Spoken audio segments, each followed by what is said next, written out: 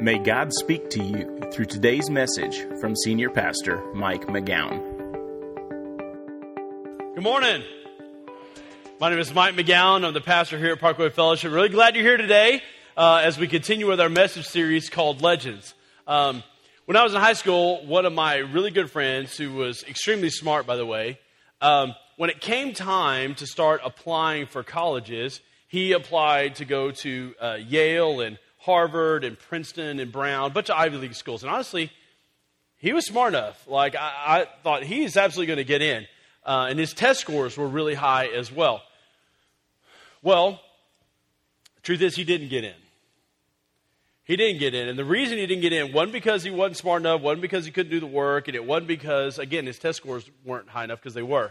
The reason he didn't get in was because his class rank and his high school grades weren't high enough. And the reason they weren't high enough was because he was the class clown. He was really witty and he was smart and he was really funny, but definitely the class clown and goofed off a lot. So anyway, when he got his letter from Harvard saying that he didn't get it, he was really mad. And he was extremely frustrated. And anyway, after he ranted about it for several days, after a while he kind of cooled down, and he came to me and he said, well, Mike, I guess God makes everything happen for a reason. I looked at him, I was like, God didn't keep you from getting into Harvard. You did that all on your own. You've goofed off for the last 4 years, and so you goofed up your chance to go. Don't blame God for your lack of hard work. Okay, I didn't say that, because that would be so rude. That would have been, seriously, that's terrible. But I thought it, okay? And that's the danger with this legend of everything happens for a reason. And when people talk about this, what they really mean is that God has a reason for causing everything to happen. And then if we'll just wait long enough, as God puts these giant jigsaw pieces of the puzzle of life into place, that we'll eventually understand why he did what he did. And the truth is, in my opinion, this is the most dangerous legend of all the legends in this series. And here's why. Because if we buy into this legend, that means that we buy into the premise that God has caused everything to happen in life that happens. And that somehow it's all a part of his plan and it's by his design and he caused it. And that kind of thinking can cause a great amount of mistrust between us and God. And honestly, it can drive people away from God, and it can drive them away in droves. Let me give you some examples of what I'm talking about. For instance, think about the kid whose parents got divorced, and then some well-intentioned mom says to him, it's like, hey, honey, it'll be okay. God lets these things happen for a reason. And that kid walks away thinking, well, God's the one that caused my parents to get a divorce, and God took my daddy away. Or what about the parents who have a child that's born with autism, or is blind, or born with some other type of handicap? What about that? This legend could cause those parents to just simply abandon God, because why would God do that to my son or to my daughter? Or what about the person who's raped? Did God cause that? Or what about going bankrupt? Or being abused? Or contracting cancer? Is all that a part of God's plan? Is that part of his cosmic design? And that all those things happen for reasons that only he knows? I'm telling you, these are the kinds of things that people have a hard time reconciling with God. And they ultimately think, you know what? If all that is a part of God's plan for life, then he can keep it. They don't want any part of it. Well, like all legends, there's part of this that's true and part of this that's not true. It's just a legend. And so let's talk about what is true. So go ahead and pull out your message notes if you haven't done so already. Here's what is true. What is true is this, is that God doesn't cause everything that happens, but he does work in everything that happens. God doesn't cause everything that happens, but he does work in everything that happens. Look, did God cause my high school friend not to go to Harvard? No. I mean, he did that all to himself. Did God cause your parents to get divorced when you were a kid? No. That was a choice that they made. Did God cause cancer or create an environment of abuse? No, those are products of just living in a world that has been tainted by sin. So that begs the question, why do bad things happen in this world? Well, look, there are multiple answers why bad things happen in this world. Let me give you some of them. Here's the first. Sometimes they're a product of our own foolish choices. Sometimes bad things happen because they're just a product of our own foolish choices. Look, let's just be honest. Sometimes we do things that are just foolish and honestly just downright stupid. And they have bad consequences for our own lives. We have bad consequences for our decisions. And so look, you got to own it. At some point in time, you got to own the fact that you've done something and that's brought bad things into your life. So look, quit blaming other people. Quit blaming your mama and Barack Obama for everything that goes wrong. Just stop and own some of it yourself, okay? Here's another reason. Sometimes they're a product of choices that other people make. Sometimes they're a product of choices that other people make. Because look, God didn't cause them to do that. They did it all on their own. But unfortunately, you were hurt because of it. That's true with divorce. It's true with abuse. It's true with dishonest business deals, and it's true with adverse workplace decisions. All of those things are products of other people's choices. God didn't do that. Here's the next. Sometimes they're a product of the enmity between nature and man. Sometimes it's a product of the enmity between nature and man. I mean, have you ever noticed that Mother Nature has been in a bad mood ever since Adam ate the forbidden fruit? I mean, that's why we have hurricanes and droughts and tidal waves and earthquakes and tornadoes and such. All that is a product of the fall of man in Genesis chapter 3. Now, you're going to have to go read that on your own because we just simply don't have time to cover it today. But look, let me also say this, give this qualifier. The truth is that there are instances, and biblically supported by the way, that God does sometimes bring about natural disaster for his own purposes. But it would be a huge reach to say that happens every time. And it would be foolish to say so. Sometimes it just happens because there's enmity between nature and man. Next. Sometimes they're a product of our imperfect world. I'm talking about things like cancer, diseases, birth defects, those kinds of things. Look, we live in an imperfect world and it does affect us. All right? But that doesn't mean that God causes all of those things. Think about it like this. If cancer was a part of God's perfect plan, that means that there would be cancer in heaven because heaven is a place where God's perfect plan is always in force. There's no cancer in heaven. In heaven, we will have perfect bodies and everything will be perfect. But let me say this, and here's your last bullet. But yet, there are some biblical examples where God does bring hardship to accomplish his purposes. I mean, God does bring some things to happen. I mean, think about Noah and the flood. God did that. Think about the 10 plagues in Egypt to rescue the Israelites out of Pharaoh's control. God did that. And sometimes God allows bad things to happen. I mean, think of what God allowed Satan to do with Job, if you know that story.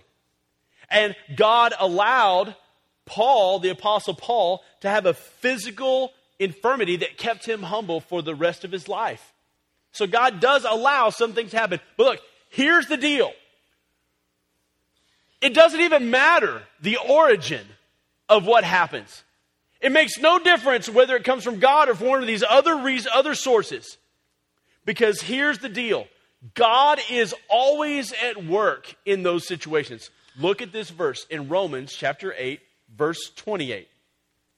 Here's what the Bible says. It says, and we know that in all things, circle that phrase, in all things, God works for the good of those who love him, who have been called according to his purpose. The Bible doesn't say that God is responsible for all things. But it does say that he's at work in all things. And even when we make stupid decisions, God is at work. When other people make decisions that adversely affect us, God is at work. Even when nature takes its toll, God is at work. That's what it means. And more than that, the Bible says that he works those situations for good. Now look, don't misunderstand. He doesn't say that all situations are good. That is not what he says. He says that he can make good come from those situations. Now, and it might not seem good at the time, and it might take a long while before we can see the good that comes from it, but God can make good from it. That's what makes him God. That's why he is so amazing and so great. And honestly, this whole deal of misunderstanding that all situations are not good, but yet God makes good come from it, I think that's where we have such problems with this legend. Because honestly, good-meaning people who just can't find an explanation for what's going on, and so they just can't think of what else to say. When we're going through something difficult or somebody's going through a challenge, they'll say things like, God has a reason for letting this happen to you. Or they'll say, God must think an awful lot of you to trust you with something like this. Those kind of comments don't help anybody. Don't say that kind of stuff. It's not even true. Because God very well might not have caused any of it. But the deal is, people just say that because they don't know what else to say. But here's what is true. God can and does work in every situation. He doesn't cause every situation. Okay. So what do I do? I mean, what does that mean for me? Two things. Here's the first. First is, I need to thank God in my circumstances, not for my circumstances. I need to thank God in my circumstances, but not for my circumstances. Look what the Bible says, 1 Thessalonians 5:18. It says this, it says, give thanks in all circumstances. Circle that word in, because this whole verse turns on that one word. Give thanks in all circumstances, for this is God's will for you in Christ Jesus. Underline, this is God's will for you. Now look at that part I had you circle, the word in. This verse does not say that I'm supposed to thank God for all my circumstances, does it? I mean, I'm not supposed to thank God for everything. God doesn't expect you to thank him for, getting in debt. He doesn't expect you to thank him for being abused. He doesn't expect you to thank him for being fired. I mean, that would just be ridiculous. But what this verse does say is that in the midst of bad circumstances, you're to give thanks. Again, not for the circumstance, but while you're in it. You're supposed to thank God for what you can thank him for. And, incidentally, this is a command, okay? This is not an option. It says it is God's will. Okay. Why would God command you and I to thank him for whatever we could thank him for while we're going through a hard time? Because I don't know about you, but when I'm going through a hard time, the last thing I want to do is start thanking God. When I'm going through a hard time and I'm miserable, I just want to wallow in it. Don't you? I just want to wallow in it. When I'm going through a hard time, I don't want to spend time thanking God. I want to spend time listening to sad country music, eating ice cream. Okay? That's what I would really rather do. Okay? But God doesn't command us to do that. He commands us to thank him. So why does God command you to thank him? Here's why. because it will prevent you from becoming bitter, resentful, and depressed. It'll prevent you from becoming bitter, resentful, and depressed. And the truth is, you and I intuitively know that. Because when we see somebody going through a hard time, do you know what we tend to do? We tend to play the it could always be worse game. When somebody's going through a hard time, we tend to play the it could always be worse game. We're like, hey, it could always be worse. You could have 2 broken legs. It could always be worse. The second floor could have flooded too. But you know why when we're going through a hard time, do you know why when somebody else says those kinds of comments, you know why they're not even helpful to us? Because they don't come from us. They come from a third party who's not going through that circumstance. It's only helpful if it comes from the person that is going through the bad time. Because then out of their heart, they're basically trying to find something that they can be thankful for, because they're saying, you know what? Yeah, you know what? It could always be worse because it could be da-da-da-da-da. And so God's basically saying this, like, look, it's almost like playing the it could always be worse game with yourself. Because no matter what circumstance you're in, He doesn't want you to give thanks for that circumstance necessarily, but while you're in the middle of it, give thanks for the things that you can be thankful for. And let me just tag this on as well. Check it out. If you aren't thanking God, you're disobeying God, and you are outside of His will.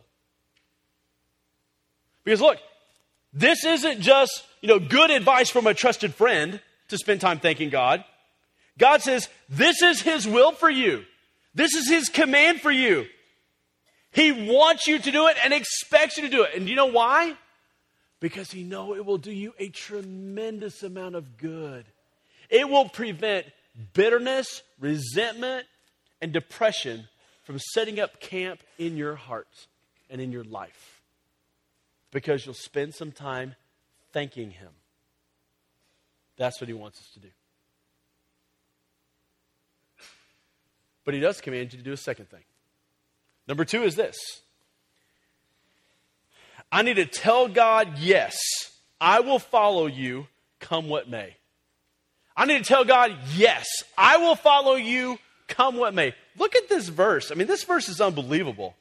The prophet Habakkuk in chapter 3, verses 17 and 18 writes this. He says, though the fig tree does not bud, and there are no grapes on the vines, though the olive crop fails, and the fields produce no food, though there are no sheep in the pen and no cattle in the stalls, get this, yet I will rejoice in the Lord. I will be joyful in God my Savior. Wow. Let me ask you this. What would it take to get you to stop following Christ? Seriously. What would it take to get you to stop following Christ? How firm, how solid is your commitment really? In this passage, the prophet Habakkuk tells us, he says, essentially, it doesn't matter to him what happens. It doesn't matter what comes along. He is not going to stop following, trusting, obeying, and rejoicing in the Lord, come what may. It doesn't matter to him. When Amy and I got married, this was actually like our verse for our wedding. I know it sounds really dumb having a verse like all the stuff that could go wrong. Let's have that for our wedding. Let's do that. I know it's a terrible verse for wedding, right? But for me and Amy, the reason that we chose it is because when we got married, we didn't know what we were going to go through. We didn't know what the good times were going to be or what the bad times were going to be. We didn't know what kind of disappointments we might face. We didn't know what discouragements might come our way. We had no idea what kind of heartaches that we might experience. We didn't know any of those things. But one thing that we did know was that no matter what happened, we weren't going to stop following the Lord. We weren't ever going to throw in the towel. There wasn't ever going to be anything that happened that would get us to quit. And honestly, like all couples, we've experienced some trying times, and we've had things not work out like we thought, not like we prayed, not like we wanted. I mean, all those things have happened to us. But through it all, our commitment to follow the Lord has never wavered. And you want to know why? Well, let me first tell you, it has nothing to do with being a pastor. I mean, being a pastor, I face all of the same temptations and pressures that everybody else faces. I mean, there is no like magic halo around my life, okay? That is not true. But you know why our commitment to the Lord has never wavered? It's because early on, we gave God our yes before we ever knew the question about what it would take to get us to stop following the Lord. For instance, will you and Amy stop following me when your salary is cut by 45% in 1 year and you struggle financially? Yes, Lord, we'll keep following you. Mike, will you keep following me when you and Amy have your heart set on adopting a needy child and you are crushed when that door is slammed?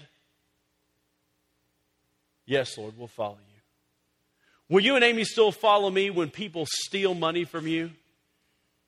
Yes, Lord, we'll follow you. Will you follow me when people in the community lie about you and I ask you to remain silent and not defend yourself at all? Yes, Lord, we'll follow you. Will you follow me even when you have to endure the consequences of some of your own silly, nearsighted decisions? Yes, Lord, we'll follow you. Because here's the deal. All of those things have happened to us. All of them have happened to us. But the key is that we gave God our yes before we even knew the question. We told the Lord, come what may, we will never stop following you, no matter what happens. And no, everything in our lives has not been rainbows and unicorns. It hasn't. But the Lord has walked with us through it. And He has brought some good out of each of those circumstances. So let me ask you the question again. What would it take to keep you from following the Lord? What would it take to get you to stop following Him? If your spouse walked out on you? If you were fired unjustly? If you had a rebellious child? If someone started spreading gossip about you, even at the church? If you went bankrupt? And sometimes it's not even the big things that keep us from following the Lord. Sometimes it's the accumulation of a lot of little things. Sometimes it's not consistently going to bed at a time on Saturday night where you can have enough energy to get up and come to church in the morning. And so your church attendance is just more come and go. And you don't have that consistent encouragement along the way. Sometimes it's having a very low commitment to read your Bible every day. And so in the absence of reading it, you begin to dry up spiritually. Sometimes it's not investing in making friendships at small group, and so that you become isolated from the family of God.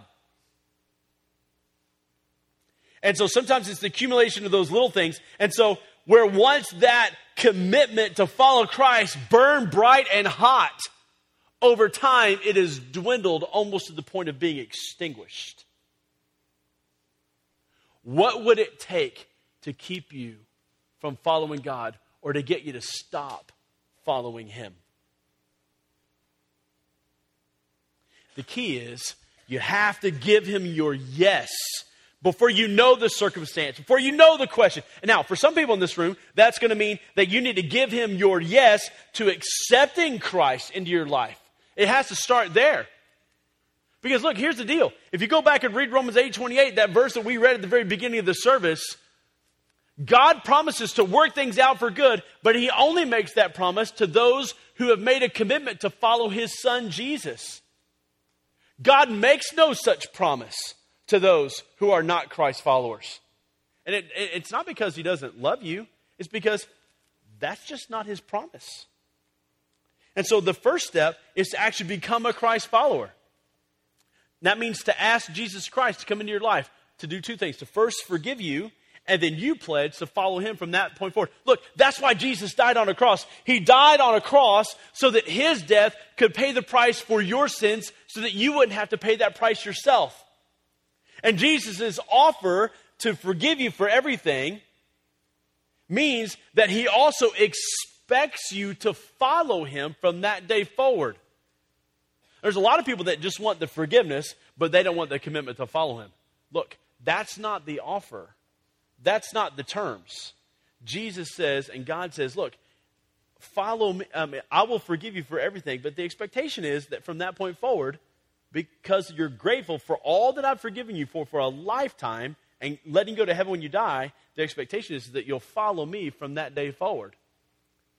Come what may. Have you made that commitment? Have you made that commitment to become a Christ follower? If you haven't, there's a sample prayer at the bottom of your message notes. Would you look at that? If you've never prayed that prayer before, would you pray it this morning? Right now? Get that issue settled first and give God your yes to following him by accepting his son's forgiveness. Now, for the rest of you that have already done that, the choice now is to say, okay, God, I'm giving you my yes and I will follow you and trust you come what may. Have you ever done that? Have you ever been so explicit to say, God, I will follow you come what may. It doesn't matter what's around the bend. I know and trust you that you will work in those things for your plan and your good, but I will follow you come what may. Have you done that? But look, this whole legend of everything happens for a reason, this is just a legend. It's not even true.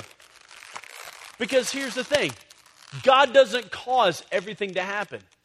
Sometimes we bring some things upon ourselves. Sometimes other people make decisions. Sometimes it's just that we live in an imperfect world. But here's the thing. God doesn't expect me to give thanks for all that stuff, but in the midst of it, he expects me to. And he promises that he will work things in the long run for good for those that believe him. And now he is waiting for you. He's waiting for you to start thanking him in the midst of those circumstances. Because that prevents bitterness and resentment and depression from taking hold of your life. And he's also waiting for you to give him your yes before you know the question. Would you be willing to do that today? I want you to go ahead and pull out your connection card. I want you to hold it right next to your message notes. I want you to check on the card the next step or steps that you're willing to take today. And maybe it's this first one. I will not blame God for the things in my life that have gone wrong. You're basically saying, you know what, I'm going to quit pointing my finger at heaven and blaming him, probably for things that he never did. Would you make that commitment? I'm telling you, it'll be so liberating for you. Maybe this next one. I will own the things in my life that are a result of my own choices. I mean, sometimes that's hard to admit, but once you admit that, I'm telling you, it will help you so much in making a commitment to follow him. Look at this next one. I commit to spend some time thanking God in my circumstances, not for them. Would you make that commitment? Just go spend some time thanking God for the things that you can thank him for. I'm telling you, it'll bring more joy to your heart than you've had in many dark days. I promise. Next. I want to become a Christ follower for the first time in my life. Have you ever asked Jesus Christ to come into your life to forgive you and then pledge your life to following him? If you've never prayed that prayer before, pray it now. Or if you have prayed it before, maybe you prayed it even earlier in the service today. I'm sorry, not if you've ever prayed it before, but if you prayed it today for the first time at any point in this service, then I want you to check that box. Because I want to send you some free stuff in the mail. I also want you to pick up a new believer packet It's on a little table before you walk outside of any of these doors. Just snag one on your way out today. This next one. I'll memorize Romans 8:28, and we know that in all things God works for the good for those who love him, who have been called according to his purpose. Awesome verse. Every Christ follower at some point in their life ought to memorize it. Do you have that one locked in word for word? If you don't, memorize it. It's an awesome verse. It'll be a life preserver for you. So great. Next, here's the last one.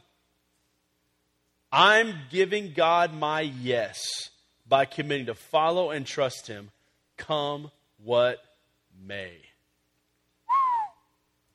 That's huge. Man, I'm telling you, that is making the conscious decision to live by faith ahead of time. Are you willing to make that decision? Would you do that? Check that box. Let me pray for you as Pat and the worship team come back up. Father, I first want to say thank you for everyone that decided to come to church today on a spring break, on daylight savings time where we have to spring forward, on a rainy day. Lord, I ask that just for making their commitment to come today, God, that you would give every single person that came today a special blessing this week. I just ask you to do something great for them this week, something nice. But Lord, more than that, I pray for every person in this room that's a Christ follower that is willing to give you their yes today. God, that you would give them the courage to follow through with that.